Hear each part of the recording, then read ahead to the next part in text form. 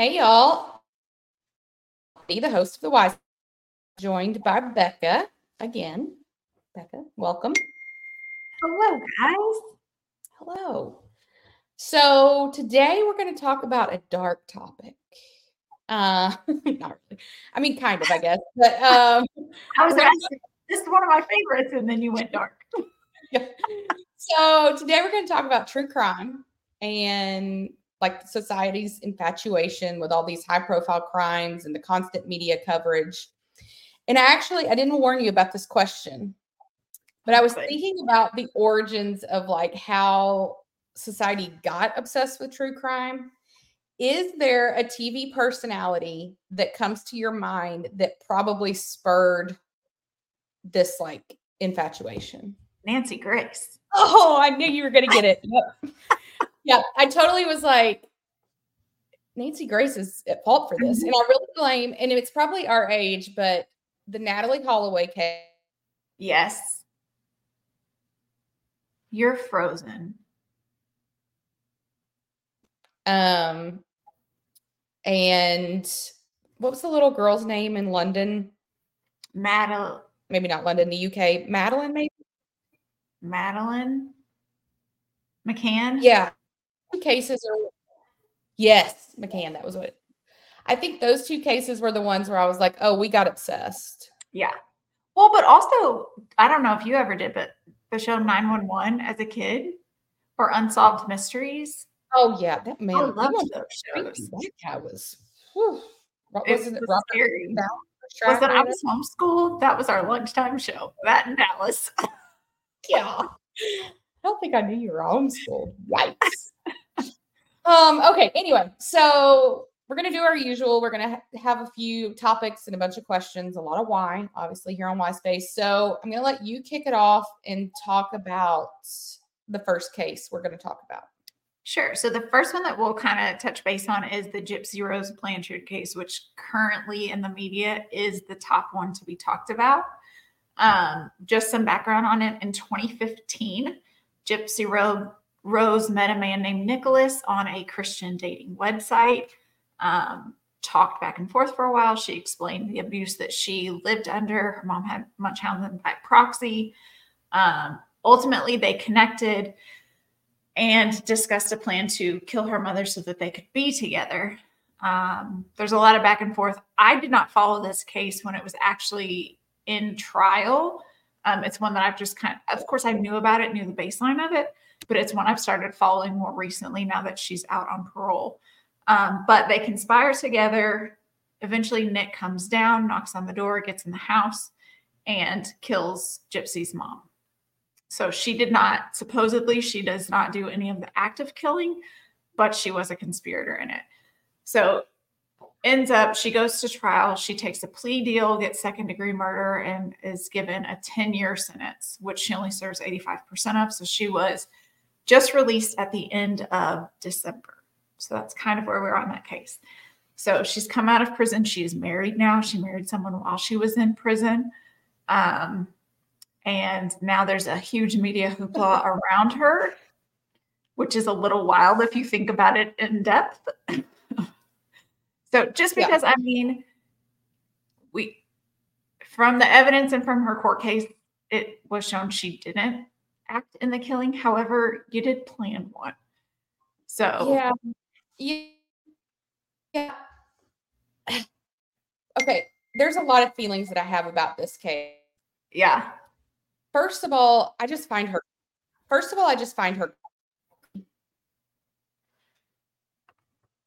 Hold on. We're having internet issues. Okay. So excuse the audio issues. First of all, she creeps me out. I think it's her voice. It really like grates on my nerves. I think so. I have a lot of thoughts. So I think it's odd that you can conspire to kill someone and you like only serve like this wee little bit of time. I think it's because she took the plea deal, because the plea deal was that she would testify against the ex-boyfriend. Well, and it's not like I think she's a danger to society, because I really don't think she is. Right. but and then the other thought I have too, and I know this happens all the time, but these people that get married while they're in prison to people that they did not know before, I think is so weird, but I think it's more weird on his part than hers, but that's a whole nother topic. But also like, then there's the part of you, like, did you watch the movie with Joey King? No, not all the way through. I didn't watch it all the way through either because I cannot stand the voice. No. And I love Joey King, but like she impersonated. I can't do this. Yeah, I'm out. But like you do kind of feel for her in the situation that her mom like did to her, really, but like that doesn't mean you kill somebody. I mean, maybe you get like emancipated or something. But this whole like pop culture's like infatuation with her right now, like my TikTok is overrun with her and I get stuck hearing her voice all the time. I need it to stop. I think it's weird. I think the thing is, at first you have this like, you're sympathetic towards her because you're like, oh, well, she was abused for all of those years and like she did serve, because I feel like it's very solidly been in the media of like her mother was killed by someone else. Right. Nobody really followed the case when it was in trial. They're just kind of picking up the pieces now, years later. And so at first you're kind of like, oh, well, I mean, she was abused. Now she gets to actually live her life. And then the more interviews and everything that she starts doing, because sister can't go home and just be a wife. Nope. The more you're starting to realize, oh, okay, like you're not remorseful here. No. You did play a part in it. You planned out someone's murder. Like you were with it enough to do that. Yeah. It's odd. So why do you think it is though that, we always say, because we're firm believers that we made the right person famous with Taylor Swift. Mm-hmm. Why is society making Gypsy Rose famous right now? Why? I think at first it was that like feel good story of like she overcame the abuse of her mother and now she's out and she gets to live like a life that she never thought she would get to live. And so you feel this like excitement for her, I guess, in a way, but it's quickly shifting against her. I guess if I liked her or she was endearing to me, I would feel that way. But otherwise, I'm just like in my current state, I'm like, what are you people doing? Stop it. Yeah, it's odd. It's an interesting story, but it's not one of those where like, oh my gosh, let's write a book. Let's put her on every news outlet, like it's odd. Yeah. And like, go home. Like, why are they like living in New York and how are they paying for all of this? Okay. So her husband did an interview and he had mentioned that he had taken off.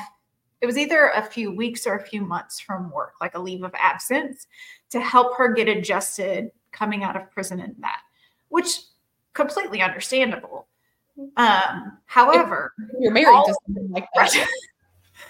I would assume all of the travel, and this is just an assumption on my part, that these media outlets are probably paying for their flights and their hotels and that kind of thing as she's coming out and doing all of that. So then you have to ask yourself, okay, she was in prison for conspiring to kill her mother. So now she's free, based probably on the plea deal and all of that. And she's not the only person that this happens to. These people that do plea deals or, whatever happens, they get parole, whatever. They come out into society, right? And they're free. Mm-hmm. I mean, they're, have their stipulations or whatever. Do we have like some role in how we should like deal with this person? And like, are we expanding her issues by making her famous at this point? You know what I mean? I think it's almost a case-by-case situation with hers because she was so sheltered from the real world. Yeah. That now to have all of this media storm thrown at you. I mean, there was a clip that I watched of her husband driving her away from prison and immediately like gives her a cell phone. And the first thing she's asking for is Instagram. I just feel like that's not what mentally we should be going for first time. Like you need some time to reacclimate to your surroundings. We need to get you a good therapist. We need to make sure that, all of your rules of probation are set up. And I think we as a society need to not jump to throwing her in the spotlight so much because I just don't think that her mind has comprehended it. And honestly, I get the impression from her husband that he's just raking in the dough from it because if you cared about us, but like it just, from my opinion, it does not seem like there's any kind of protection around her right now or anyone giving her solid advice of being like, let's step back for a few minutes. Let's only give like your one media interview, sit down. If you want to do a book deal down the line, great. But right now you're kind of saturating the market, but people are clicking and people are buying into it. Yep. And so I think we've done a disservice as a society of not first saying, let's make sure you get your head straight first. Well, and this is really judgmental to say probably, but, and again, it may be the voice, but I don't know that the elevator goes all the way to the top with her. And I worry that like this media inundation she's getting, like, I don't know. It feels like a recipe for disaster. Well, and I'm sure there's got to be some developmental delays there because it doesn't sound like she was in regular schooling. Yeah, I don't know how she could have been. I can't imagine. So obviously her social cues are not there because she just wasn't around it. Yeah. Education-wise, it's probably not there. I mean, even if in prison, if she was even working towards a GED, which quite possibly she could have been, I'm not sure. Yeah. Even at that, though, you're just learning the basics. There's still a lot of pieces in between that you missed. Yeah. And you're right. She needs a better support system around her to give her better advice. Well, and I think to your point, people are clicking, and that's the problem. It's the same with like the blind item culture. Like people are clicking. And so the predatory nature of the media, why would they stop? That's how they make money. I mean, honestly, you're kind of watching a train wreck and you want to know the next stop. Yep. It feels like it. So the second case we're going to talk about is a complete gear shift here.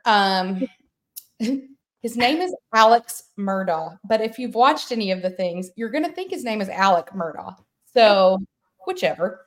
So if you're not familiar, Alex Murdaugh went to trial for murdering his wife and youngest son. Mm-hmm. And in the midst of all that, all these financial crimes came out. He was a lawyer in South Carolina from a family of lawyers and solicitor generals in South Carolina, which in South Carolina is like next to God, really. And as far as control, even with the police and all of that in the judicial system. Yeah. His dad, his grandfather, they had a massive law firm that his brother was also a part of. And then he had two sons and his wife. Obviously, they had a lot of money, so it seemed. Houses, beach house, cars, all the toys.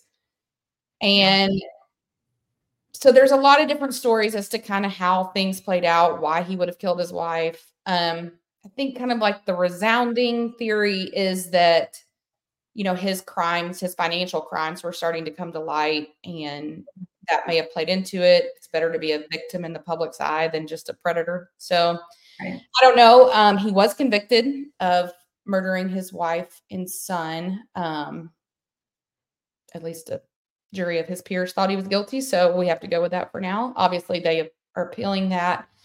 I saw today actually on Twitter that the judge ruled yesterday in the appeal that every single one of the jury members has to sit and testify, which is interesting. But since then, he's also been convicted on top of that for another additional 27 years for financial crimes against his legal clients that he was stealing insurance money from, allegedly. And this case really got popular, at least for me, got really popular based on the podcast that existed originally, the Murdaugh Murder. And then there was a Netflix like TV special. Right.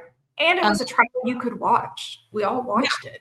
Yeah, we did. I mean, I remember us texting like, oh, it's, you know, like happening. So, and I think I kind of really got into the story because if you aren't familiar to Paul Murdaugh, his son that he's convicted of murdering, had also been in a legal issue where he had been driving a boat with some friends that he had grown up with, and he was drunk, and one of the friends was killed in this boating accident that he caused. Of course, his family always claimed that he wasn't the one driving the boat, but I've seen the movie. So I was interested in that case, and then this kind of all snowballed, and then then they have the older brother Buster, who has done some interviews that are very interesting. He's also been accused of potentially being involved in a murder of a young man there in South Carolina as well.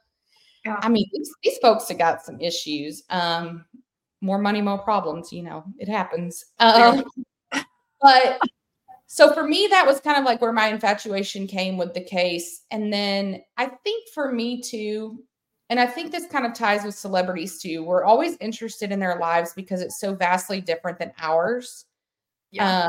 Like nobody's tracking my jet anywhere because I don't have a jet,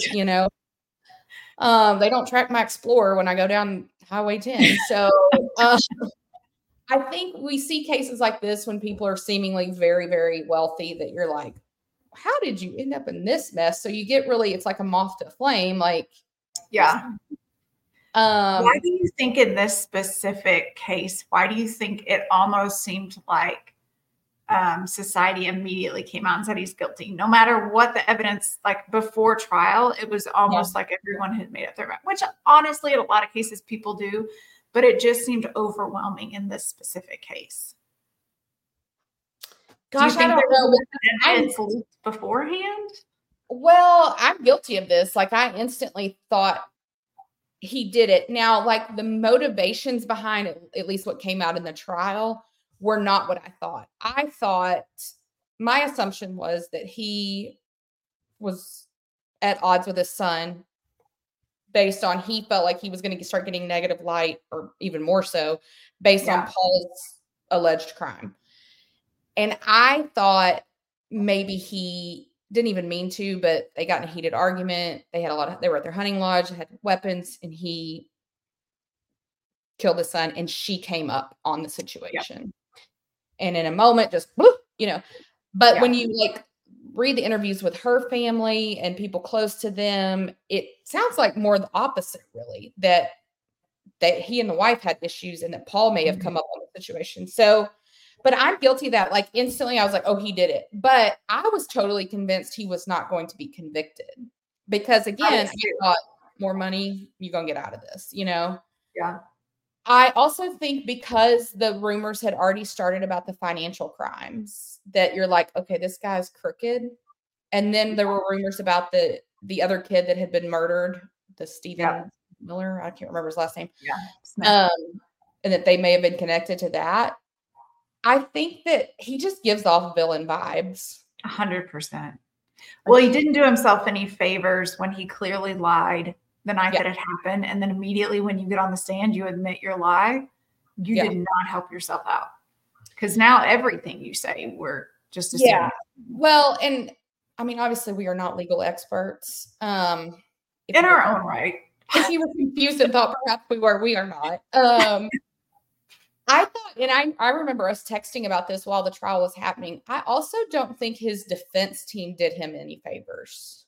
None. Well, I think they very heavy-handedly kept just pushing it off to the prosecution. Like, we don't have to do anything. You're the one that has to do all the work and proof, which in a court of law, yes, they are the ones that carry the burden of proof. However, you should be doing a real good job when you've got somebody up against as many crimes as he was, to be deflecting everything and to be saying, this can't be true because of this. Because you're right. They just kind of seem to be like showing up, and it's always worked for me before because I know everybody. I don't have to do this, but. Yeah, they came off really pompous to me. And so I instantly didn't like them. And so I think that was an issue for me. The thing that I wondered about, and it ties to your question, is, have you ever been on a jury? Like, have you ever done jury duty? I've gotten jury duty before, but I've never been selected. Man, if they could get me for a murder trial, that would be like something good. Yeah, I would be in totally. The jury box be like, I have a question. Like, or I know that my facial expressions would totally give me away. I'd be like 100%. But I do wonder, like, allegedly, right, when they interview all the jurors, they like make sure you don't have any conflicts of interest and things like that. I have been summoned for jury duty actually when I was in college, in the town I went to college, because we all registered both there. And it was like a hit and run accident. And I just happened to attend the same college that this guy that was on trial also attended. I didn't even know him, but I got thrown out of the pool because we went to the same school. Gotcha. But that makes me wonder, like, how is it even a plausible thought that anyone is like not already impacted about a case like this because of our media consumption, and like, how do they really get a fair trial anymore? Yeah, especially because we all thought he was guilty. Yeah. Well, and that town that he came from was so small. Everybody knew everybody. Everybody was already against him because of the boat crash years earlier. Right. So you have that huge bias and you have all of these people. I don't know how they felt like they were getting an unbiased jury. And then wasn't one of the jurors the brother of one of the sled agents? Yeah. I feel like that turned out there was still an issue. And they knew. It's not like he didn't disclose it. They knew. So it's just. Well, and I think that it's almost like we were talking about with NFL football. It's almost like these cases like this should happen at a neutral site. Like there's no way that should have happened in South Carolina. Like honestly, it probably should have been like in Boston or somewhere like not in the South, not where he could have like impacted. Not that I think he had an unfair trial. I mean, I think he was guilty of sin, but I just like, he's not the only one that gets in this boat, like because of like these podcasts that come out that really deep dive on crimes that are happening. Yeah. I mean, there's one podcast, I can't even remember what it's called right now, but like it was one of Payne Lindsay's podcasts. Like you don't even know who did what. Like he walks you through the crime. And so by the time you get to the end of the podcast, like the trial hasn't even started. They've not even arrested anyone. And so you're instantly going to be like against that person. So I just don't know. But again, we're guilty of it. I watched the Netflix. I listened to that podcast. I just told you one yesterday, S-Town. Yeah. That is so freaking fascinating. I cannot wait for you to listen to it. But again, like, I think this specific case had built up for years because there had already been something on the boat accidents. There was already a podcast because it's a small town. Right, people want answers and they just kept digging and digging and digging. Yeah. There were Dateline specials, 2020 specials. There was so much out there on this case that we had prior to it actually going to trial. And he, like I said, he didn't do himself any favors. And of course, our girl Nancy Grace was in the audience. But it also makes me think back to the OJ trial. Obviously, that's kind of the first trial I remember, like the world being obsessed with. Yeah, watching it on TV. But also, we had watched on TV the Bronco chase, right? Like, I remember watching that. Yeah, before the trial even like becomes a thing, we watched that, and it's like, well, why would he have done that if he's not guilty? He must be guilty. Before he even like has a second for a defense. I'm not saying he was innocent or guilty, but I mean, I have my opinions, but I still just think that but again, we're guilty of it. We're like, the media does what makes money. Like we do our jobs because that makes us money. Right. Just as we do. And I don't know that you can like wipe the slate clean and start over and do this differently now. Right. But I do think there's a responsibility that the media has completely abandoned, and that's responsible journalism. Agreed 100%. And I do think that now is like an old wives' tale. Like, I don't even think that's like a thing anymore. It's this incessant race to be first to report whatever. Who cares if it's true? You can say it's false later. Okay, who cares? But if it is true, you win the money because you were first to put it out there. Well, and there's so much pressure on the courts to convict so that society feels safe, that families get answers. And now we're seeing more of this social justice reform. We're like, these people are spending 20 plus years behind bars and they truly were not guilty. So I think you're right. Journalism, they have a responsibility to start being better at reporting, but also we have to have detectives and the police force and everyone involved being more protective of the evidence, protective of the information that they're giving out. And just because you've got buddies or whatever the case may be, like, we still got to get the right person. Well, and I think it's interesting because, like, in trials, you'll hear that there will be like gag orders in place, right? Where like the people involved can't speak about the case, but then we can play it on TV live. Right. Like, to me, that doesn't make any sense. And I think like we obviously quite clearly cannot rely on the media to do the responsible thing. Can we not rely on the judicial system to not televise these things, even though we watch them? Right. To me, that just seems like a basic starting point. If there's a gag order in place, they shouldn't be speaking to the media. Don't put it on TV. And then the media, they shouldn't have any nuggets to go on. And if they do, somebody is breaking the gag order. Yeah. It's interesting which cases get put in the media where we can actually watch the full trial and then which cases are not. And I know a lot of times those are state rules and guidelines, laws that they have, which is fine.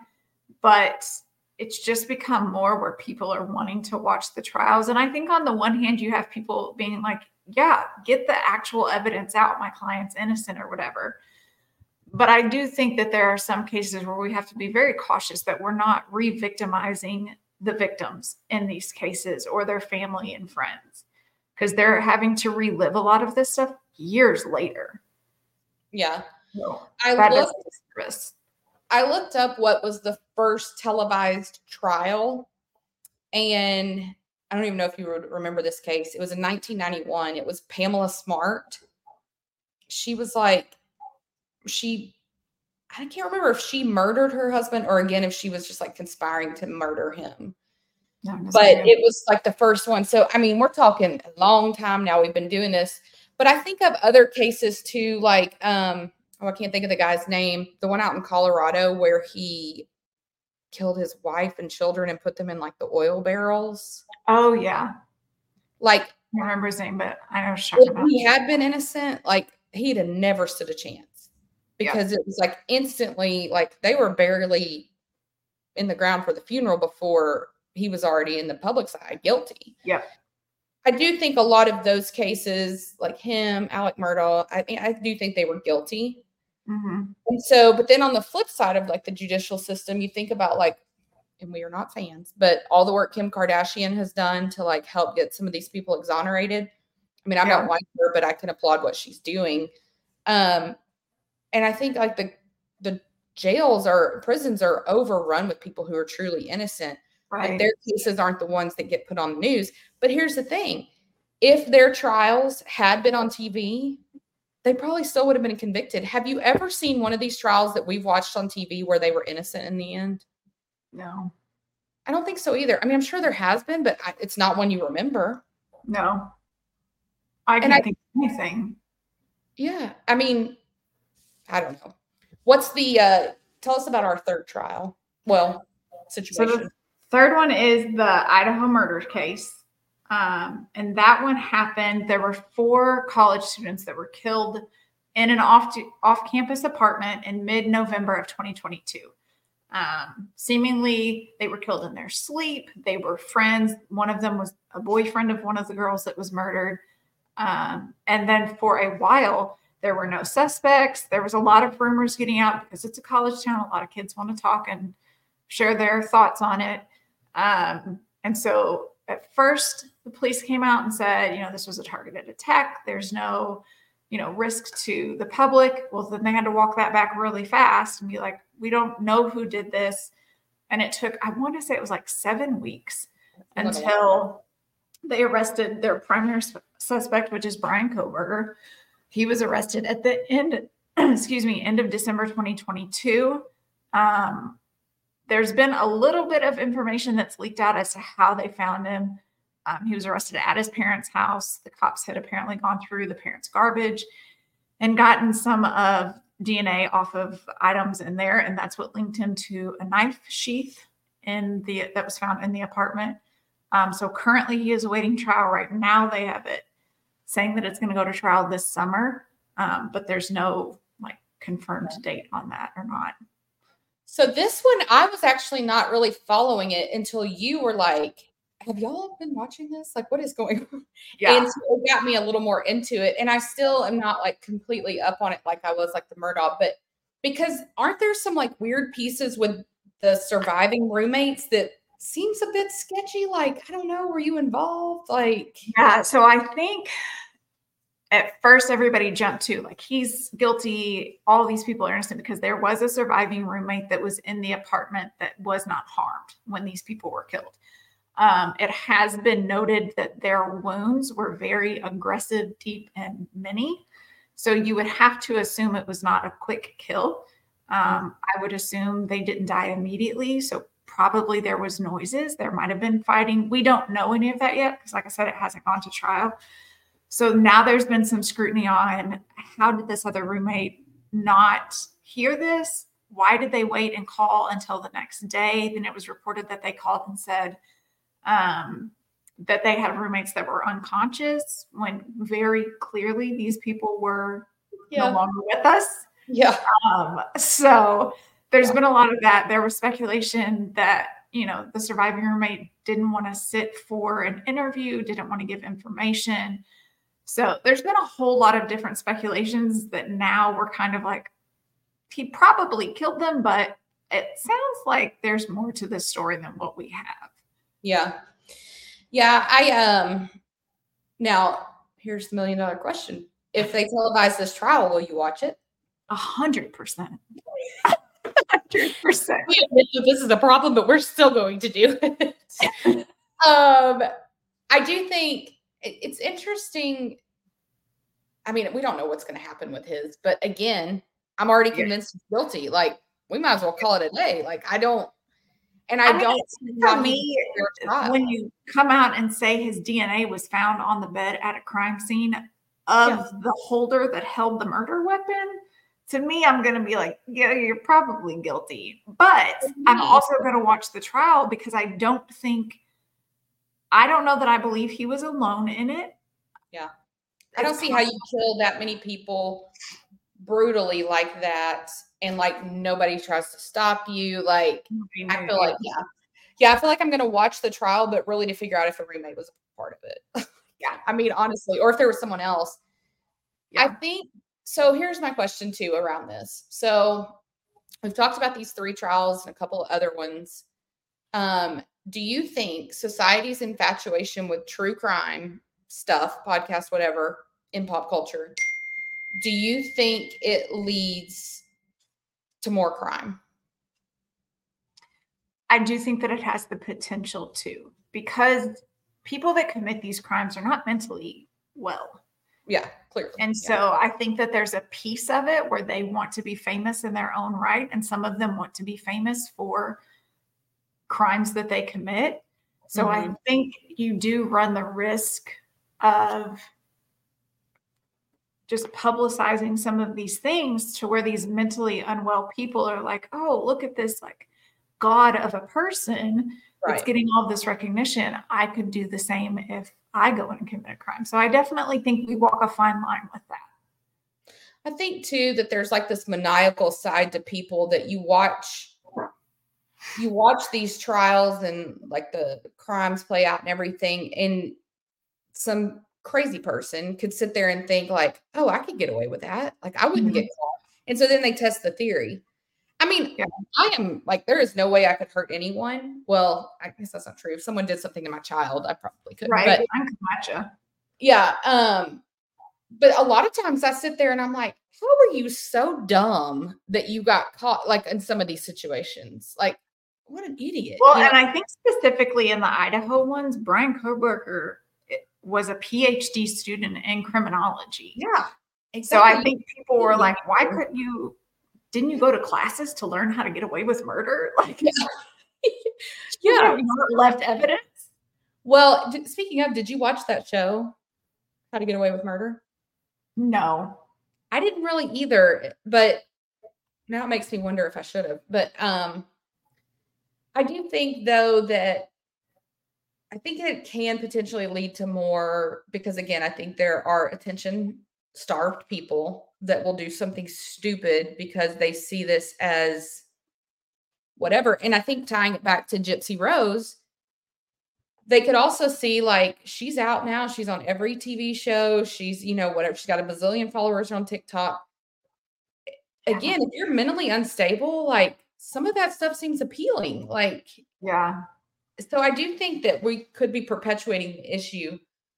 I mean, I know in South Korea, there was that one young lady who allegedly, I don't know that she's gone to trial yet, committed a crime just to see if she could get away with it because she was obsessed with TV crime dramas and crime novels. Like, oh yeah, I do is that remember. really what we're doing here? And you've heard of like school shooters who Yep. look back on the Columbine thing and they were like, you know, that kid Yep. was bullied like me, and that's impressive. I want to do it too. So Yeah. I mean, we have proof that these things are making more criminals. Why do you think that there are some, because let's face it, there are people murdered all day, every day. Yeah. Why do you think some of these cases blow up and others don't? I think a lot of it has to do with who keeps it in the media. If you look at the Idaho cases, the family was pushing. They wanted answers. They wanted someone to be found. They weren't going to let this go and become a cold case. So you have people that will do interviews. They will give the media a soundbite. They will continue to push to keep it in people's eyes. And the bigger the scale, some things just latch on and others don't. I think with Idaho, you had 4 people killed. I was going to say the bulk of people. Yeah. You have parents that are worried. You have other college students that then become a little afraid. I think Alex Murdaugh, because it was such a small town and they had done so many wrongs against people that no one in that town let it die. So I think it's the people closest to the case that keep pushing it, and eventually it latches onto the right media outlet.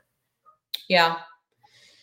Why do you think, I feel like this happens, and maybe I've dreamed this scenario up in my head, but because we are both like pretty consistent, constant like media absorbers, I feel like I hear about a lot of crimes and potential trials that I don't see stay on the radar. Yeah. Well, I think probably some of that plays into like people that take plea deals and it never goes to trial, people that plead guilty and immediately just go to jail. So I think a lot of those just die off in and of themselves. Or some of them take so long maybe to go to trial, and then trial isn't televised, so we just forget about it. Yeah.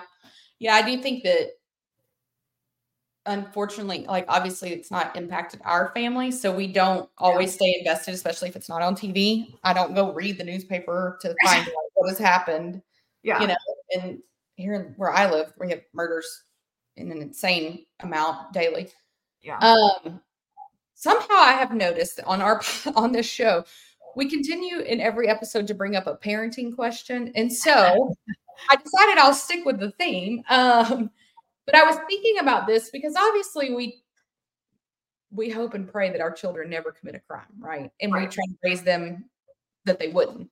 Right. But I do think that there is an aspect of all of this true crime infatuation that needs to be like a nugget of wisdom in our parenting. And maybe it takes on a few different lives. Like, it's a good reminder to a kid to say, like, maybe not my 8-year-old, right? But like as he grows up, like if you commit a crime, I mean, I'm going to try to scare him. Like if you do something wrong, they're going to know, and the whole world's going to know, and you're going to be guilty. I'm not going to jail for you. Orange is not in my color wheel. No, no. I love you a lot, but all right, whatever. It. I mean, I think though that it's a good reminder in parenting to like teach our kids, like there really is no such thing as like what's done in secret anymore. Like our society has become what it is. And I think it is the constant news cycle that's part of it. It's social media. It's like the constant noise. There just really is no such thing anymore of like, nobody's ever going to know. Yeah. Well, anything you do online, people know about. Yeah. Anything you do at school, at work, somebody's going to snitch on you as soon as you do something they don't like. Yeah. So every single thing that you do is being watched at some point. You might not be found out immediately, but it will come around. Well, and I think too, and then on the other side of it, another like prong of this would be to say, I do want to teach Judd to realize that, like, just because someone is accused of something doesn't mean they're guilty. Like, I really do believe in the whole, like, you're innocent until proven guilty. Yeah. Because for his sake, if he was ever falsely accused of something, I would want that for him, you know? Right. And so I think it's important because I think that in and of itself, like, I don't even think kids today would know that that's a thing anymore. Because to your point earlier, we just instantly assumed they're guilty. Mm-hmm. And so I think as these kids grow up in a society that is so inundated with all this, they're not going to remember that was ever even a thing, that innocent until proven guilty. And so I think it's important to remind them, like, I mean, like the Idaho thing. Yeah, that's tough. Like, there's DNA. Right. But like Alec Murdaugh, like, at first we like, it's not fair because you don't put yourself in his shoes. Like, you don't want to be assumed guilty when maybe you didn't do it. Right. I think that, like, I mean, I think parenting is not for the faint of heart in general, but I think that our constant news cycle and, like, the world's obsession with being inundated with all of this adds a whole nother complexity to parenting. Yeah. Well, and I think it's just one of those things that we have to teach our kids. There are consequences for all of your actions. Yeah. Sometimes the consequences are things that I decide. Sometimes, depending on what you did, it's out of my hands. Someone else has to decide. If you want to act up at school, it's the consequence that the teacher, the principal, whomever comes up with. If you want to do something that breaks the law, then that's really out of our hands. So just teaching them that there's consequences for everything. One of the things, that we talk about often with our oldest is, even if you're not doing the wrong thing, if you're in the group that's doing the wrong thing, automatically you're an accessory there. You're going to be lumped into it. So you have to be mindful of who you're around and what you're allowing. Well, and I think too, I mean, when you were saying that, I did think of play stupid games, you win stupid prizes. Mm-hmm. Of course. But I think it is, you become who you're around, and that whole theory too. But, like, I think it's important to teach them about some of these cases too, because, like, the Gypsy Rose thing, she didn't pull the trigger, but she still did time, and she's still a convicted felon because she was a part of it. You have to be careful what you're talking about, because you never know if you're just, like, shooting the crap or, like, oh, I wish I could do whatever. You never know if the person hearing it gives them an idea or, like, permission to do something, like something you would never intend. You just never know. And your words are way more powerful than we think. Right. Well, the other day I was talking to my husband because I was like, I feel like our kids don't know about current events. Like, there's a lot of things in the news that I just feel like they don't know that we would have known as kids. But then I looked back, like, when we were home, if the TV was on, the news was always on. So we were always aware of what's going on. We were always sitting and watching the TV or sitting near it and hearing it. Whereas now, if you think about it, I've got one kid might be outside playing, one kid's going to be upstairs doing homework. And 99% of the time, I don't have the news on for myself. I'm just whatever comes up on my phone app. And I think too, you have to think about, like, how life used to work, right? Like, 5 o'clock, everybody's home from work, mom's cooking dinner, 5 o'clock news comes on, or the 6 o'clock news, right? And it was just like a part of the schedule and routine of your life in that moment. Yeah. But now, because it's 24/7, like, there's no, like, oh, it's 6 o'clock, the news is coming on. It's just like, it's always there. And I think we're so inundated, I don't turn it on. Partially too, because, like, you get into, like, the biases on each network and all of that. Right. But I get my news on my phone. Like, and sadly, a lot of the things I hear about, I see on Twitter. And so then I go and, like, research, like, what the heck is happening? Well, and I think also there seems to be so much more crime than when we were younger, or at least more reported crime than when we were younger. So then as a parent, you also have to, how much do I want you to hear and see? Because I have to make sure that we're still age appropriate here. I can't just throw everything at you, but I need you to be aware of some things. Yeah. Like, my son is very anxious little fellow, just a ball of anxiety. And so there are things that happen that we're very guarded to make sure he doesn't hear about, because it will send him in a spiral. Yeah. For instance, when we were in New York, I said to Aaron, like, I would love to take you to the 9/11 memorial stuff, but I don't want to take Judd because he has no idea what that is. And if we introduce that topic, like, not that, I mean, he is eventually going to learn about it and all of that. It's part of our history, unfortunately. But I do think that there's that aspect of it. But then I do think that it's important that they understand, like, that this is part of our world. Like, it's not a safe world anymore. And unfortunately, there's like this balance we have to take as parents between, like, I don't want to scare the crap out of you, but like, it's scary out there. Yeah, there are certain, anytime like around election time, I always have the TV on. I just want you to hear what's being said. I always remember growing up as a kid, I never knew who my parents voted for. My dad would go get a newspaper because they used to have all the candidates, what the platform was and all of that. And he would lay it out the morning of voting if he didn't do it earlier. And we were to read through all of that and decide who we were going to go vote for. But now so much of that is on the TV. Like, I want my kids to be accustomed to that. If there's a school shooting, I always have the news on, because unlike your kid, my kid thinks if somebody comes into school, I can just attack them, problem solved. That's not how it works. So I think every kid, every parent, you have to kind of figure that out for yourselves. But I think at the end of the day, it's so important that they at least know some of the things that are going on, to understand, like, this little bubble that I have around you at home of perfection, or at church or at school, where I know you're protected and safe and I know the influences that are coming on you. That's not the case when you start. I've got one that's going to be in high school in a couple of years. Like, there's only so much of a bubble I can keep around that. But I want you to know enough that if you're in a situation or if you hear things, that you can start to at least critically think for yourself.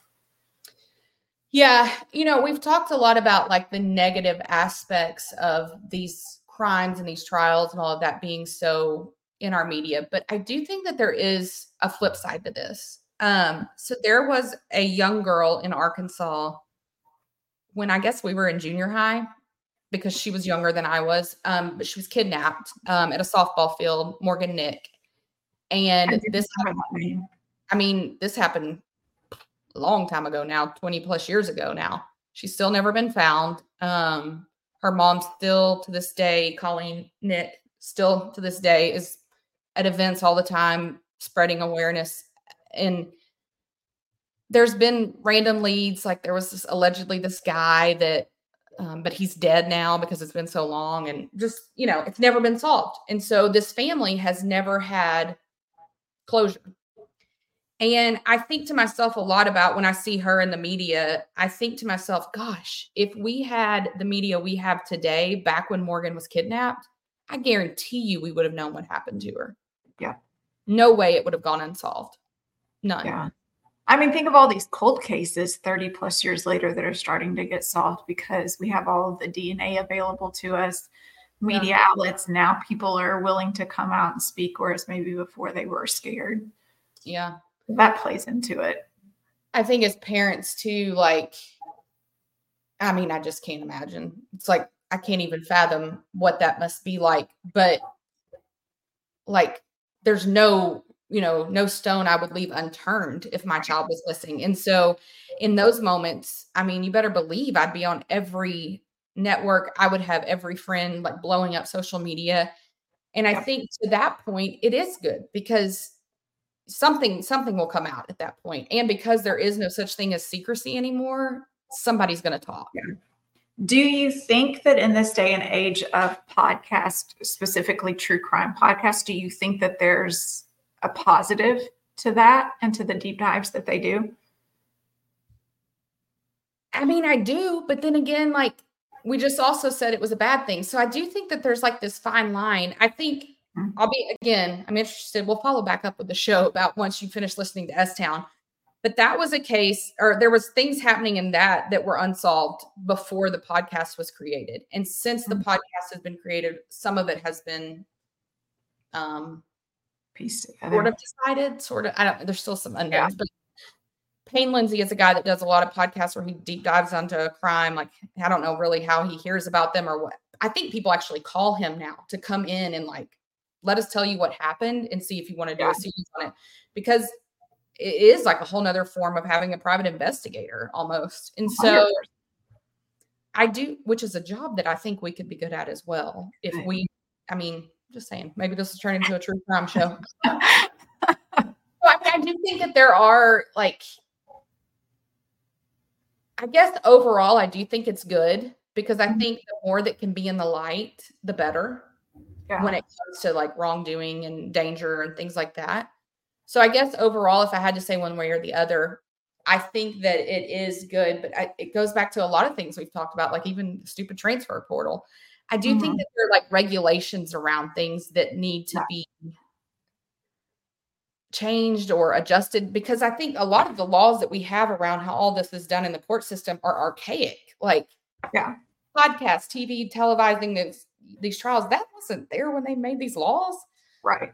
And so I do think that that part of it needs to be updated. And I do think that like the idea of seeing more trials happen far away from where they occurred would be a step in the right direction. Yeah. Well, and I think it goes back to what you had mentioned earlier of being responsible journalists. If you're going to do a podcast and you're doing the research on this, to make sure that you're doing it in a respectful way, that you're actually looking at facts, that you're looking at the case, that if you are interviewing people, that you're being mindful to not re-victimize them. I think that there are pieces to that. I think that it's beneficial a lot of times too, because especially with the cold cases, our law enforcement does not have the manpower to reopen all of these cases. Yeah. But if they have new evidence brought to them that could crack it, then I think that they can jump on that piece because a lot of the legwork was done for them.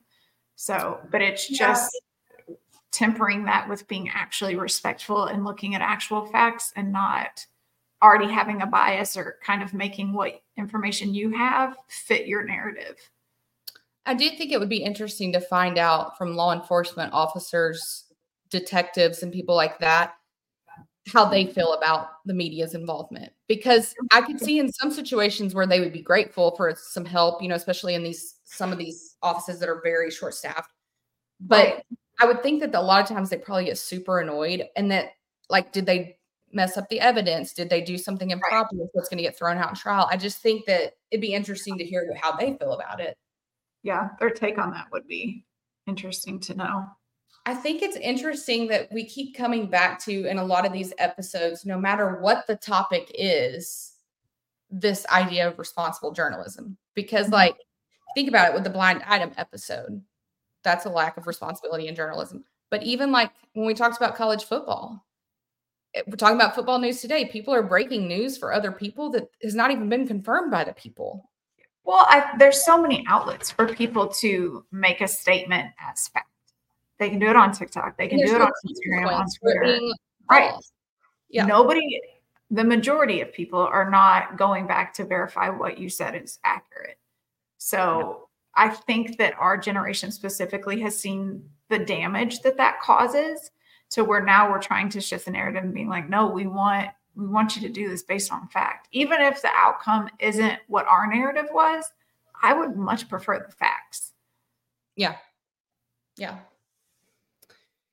Well, any other thoughts No, I think the whole true crime thing is just fascinating for people to kind of deep dive into the whodunit world. And kind of feel like they're detectives too, especially in the podcast when you're getting one episode at a time. You're taking in that information and being like, oh, I bet X, Y, and Z happened. Like you're kind of playing detective and figuring it out as you go. And I think that that's just interesting to people. I almost hate the podcast like when it's once a week, if I'm listening to it in real time, because I'm like, I am going to need to know what happened. I need it once it's finished. I need to know I can get the answer. Yeah, exactly. So I'm excited for you to listen to S-Town. But I know I'll have to start that this week. Well, I think that about wraps it up. So thanks everyone for tuning in. Oh, in updates of our distribution. So we are on Spotify now, and we are on Apple now. Here's the problem.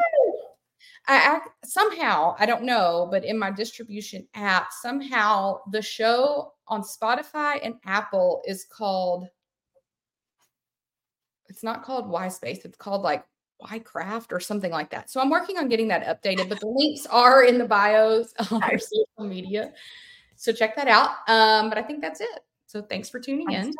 Thank you, guys. Bye, everyone.